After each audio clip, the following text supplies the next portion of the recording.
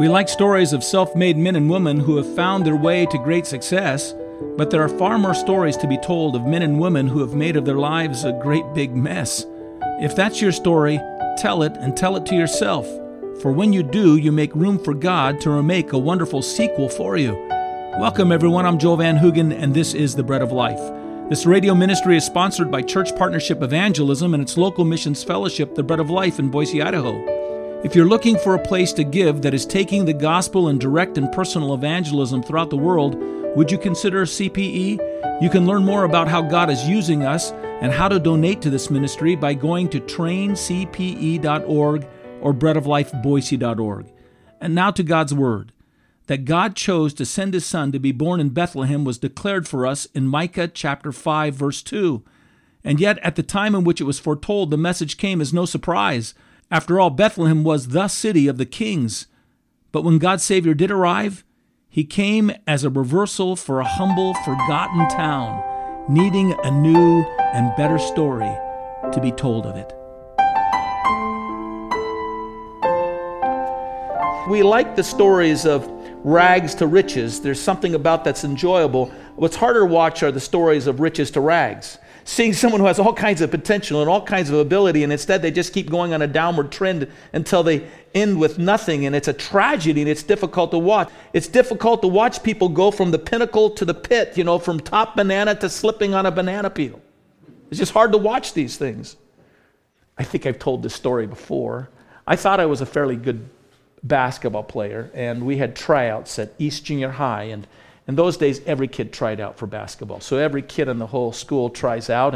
And there were so many kids that tried out that you didn't just have the A team. You had to have an A team. You had to have a B team. You had a C team. You even had to have a D team.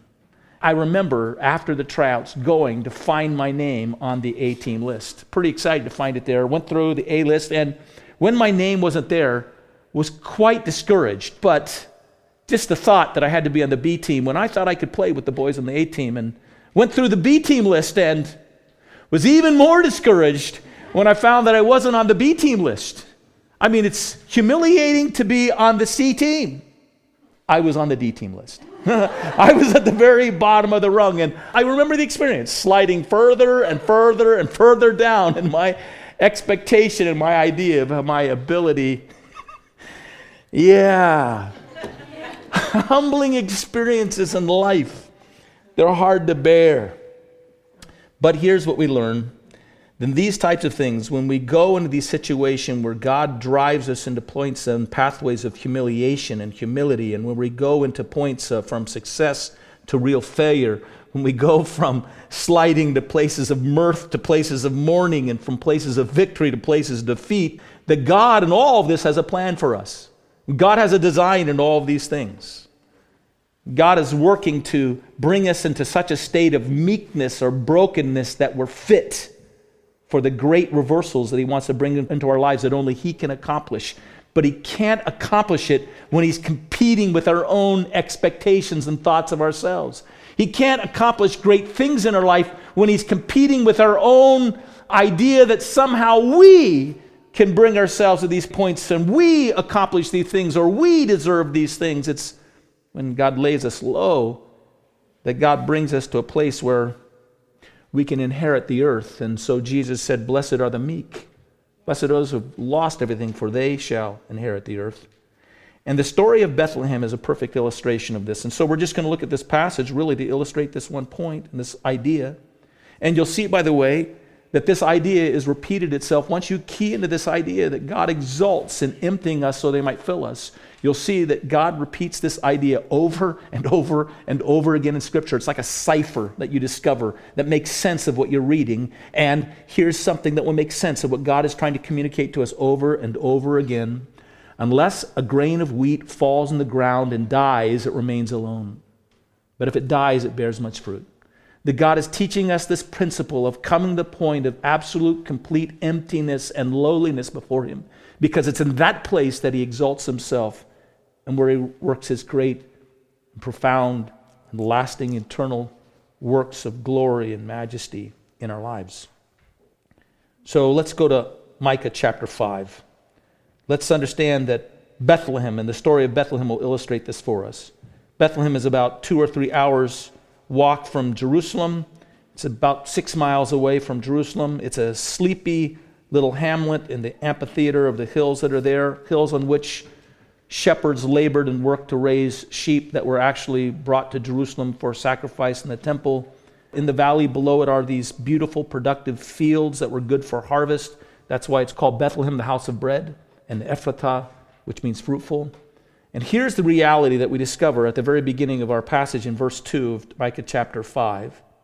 Here's the reality for Bethlehem according to Micah the prophet. She's small. She's least among the clans of the thousands in Jerusalem, though you are little among the thousands of Judah. And the word here is, though you are scarcely big enough to be reckoned with. Bethlehem, according to the opening portrait that we have here, is insignificant and seemingly forgettable. That's her reality. Let's look at another thing now. That's the reality, but here now it comes the reversal. The reversal is hinted at in these kind of words at the opening of this phrase in verse 2. It says, but and though. Do you see that? But thou, Bethlehem Ephratah. The word but there right now establishes something is going to change here. There's the reality of where they're at, but something's going to change, so there's a but already in place. But thou, Bethlehem Ephratah, though thou be little among the thousands of Judah, though tells you, there's another hint that there's a change taking place. This reality is that they're little and they're insignificant, but there's a change that's ahead of you. You're forgettable, but though you are insignificant, you will be the birthplace of the Messiah, that king who will bring unending rule and whose greatness will go to the ends of the earth will come forth from you, though you are what you are right now. This is not only the story of Bethlehem, by the way, this is the story of anyone who has Christ come and make himself the center of rule in their lives and their heart. At that moment, what happens is a reversal takes place. It's a but-though experience. But though you are a sinner, though you have nothing in yourself, though you are powerless, though you've come to a place of complete emptiness, out of you will rise up one who will be the ruler over all the earth and whose reign will be a reign of peace. It's a but-though experience for us all. It's a grand and wonderful reversal. Let's look at it a little bit more closely in this passage. And just very quickly, let's look at the reign of this ruler. First, what you can see in this passage is that the nature of his reign is that he will be a shepherd. In verse 4a, it says this, he shall stand and feed his flock in the strength of the Lord, in the majesty of the name of the Lord his God, and they shall abide. And he shall stand, it gives us the image of a shepherd who's standing and providing guard or watch over all of his flock. And he shall feed his flock as a picture of the care and provision that he gives for his people. And they shall abide is this idea that his protection and his care brings about a prevailing. Sheep are most vulnerable things, and yet in this picture, these sheep endure. They abide safe. They're in a safe and enduring place. They'll abide there and rest there. And here's the purpose of his reign. Here's what it says in verse 2, again, 2a, it says, out of you shall come forth to me. God is prophesying the coming forth of this shepherd. He says, out of you shall come forth to me. All that he will do is directed by God, and it's directed to God. The last words of the Son of God before he set aside his royal and divine standing in the courts of heaven to come and be born as a weak little babe in Bethlehem are found in Hebrews chapter 10, verse 7. There, this is what he says. Behold, I come to do your will, O God. A body you've prepared for me, he says. And behold, I come to do your will, O God. His purpose for coming forth was to fulfill the will of God. His purpose for taking up his reign and his rule over the nation of Israel will be to fulfill God's purposes.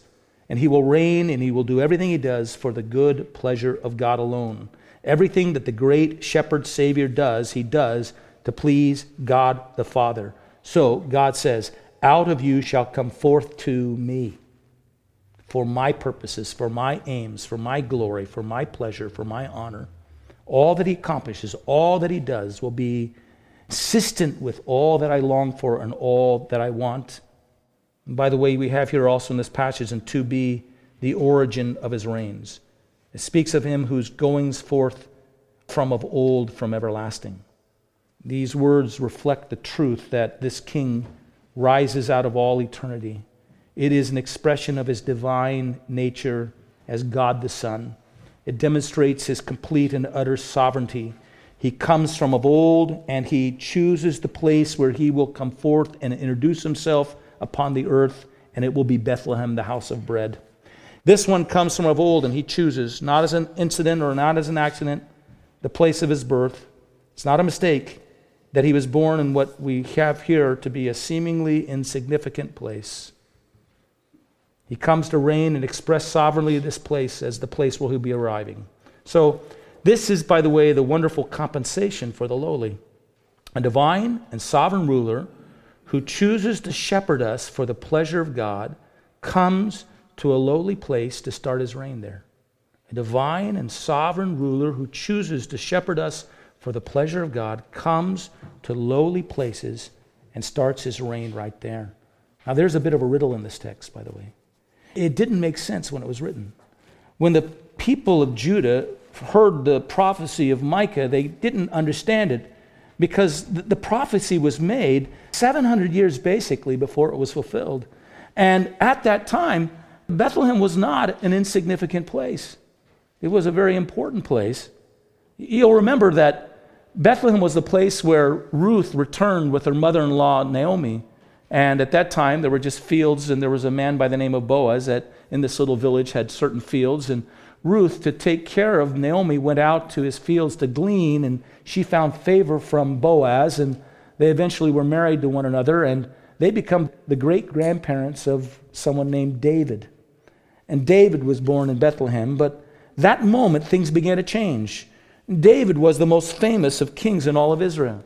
He grew up in Bethlehem. He was a shepherd among its hills. And he was the one who led Israel to this point of significant greatness. And then he turned his reign over to his son Solomon, who was Israel's most richest and most powerful of kings. And then after Solomon came his son Rehoboam. And Rehoboam actually made Bethlehem the place where he constructed a massive fortress city to rule over and to govern and to provide protection in Israel. And so at the time that this is being written, there's a massive fortress in Bethlehem, and Bethlehem is the city of the kings. And from that time have come other great kings like King Hezekiah and King Uzziah and King Josiah. And it's actually during the reign of King Hezekiah, who's ruling in the house of David as a strong and good king in Judah, that Micah rises up to speak about Bethlehem. So Bethlehem is not this poor, wretched place at this time. Bethlehem is a place that is a place of tremendous success.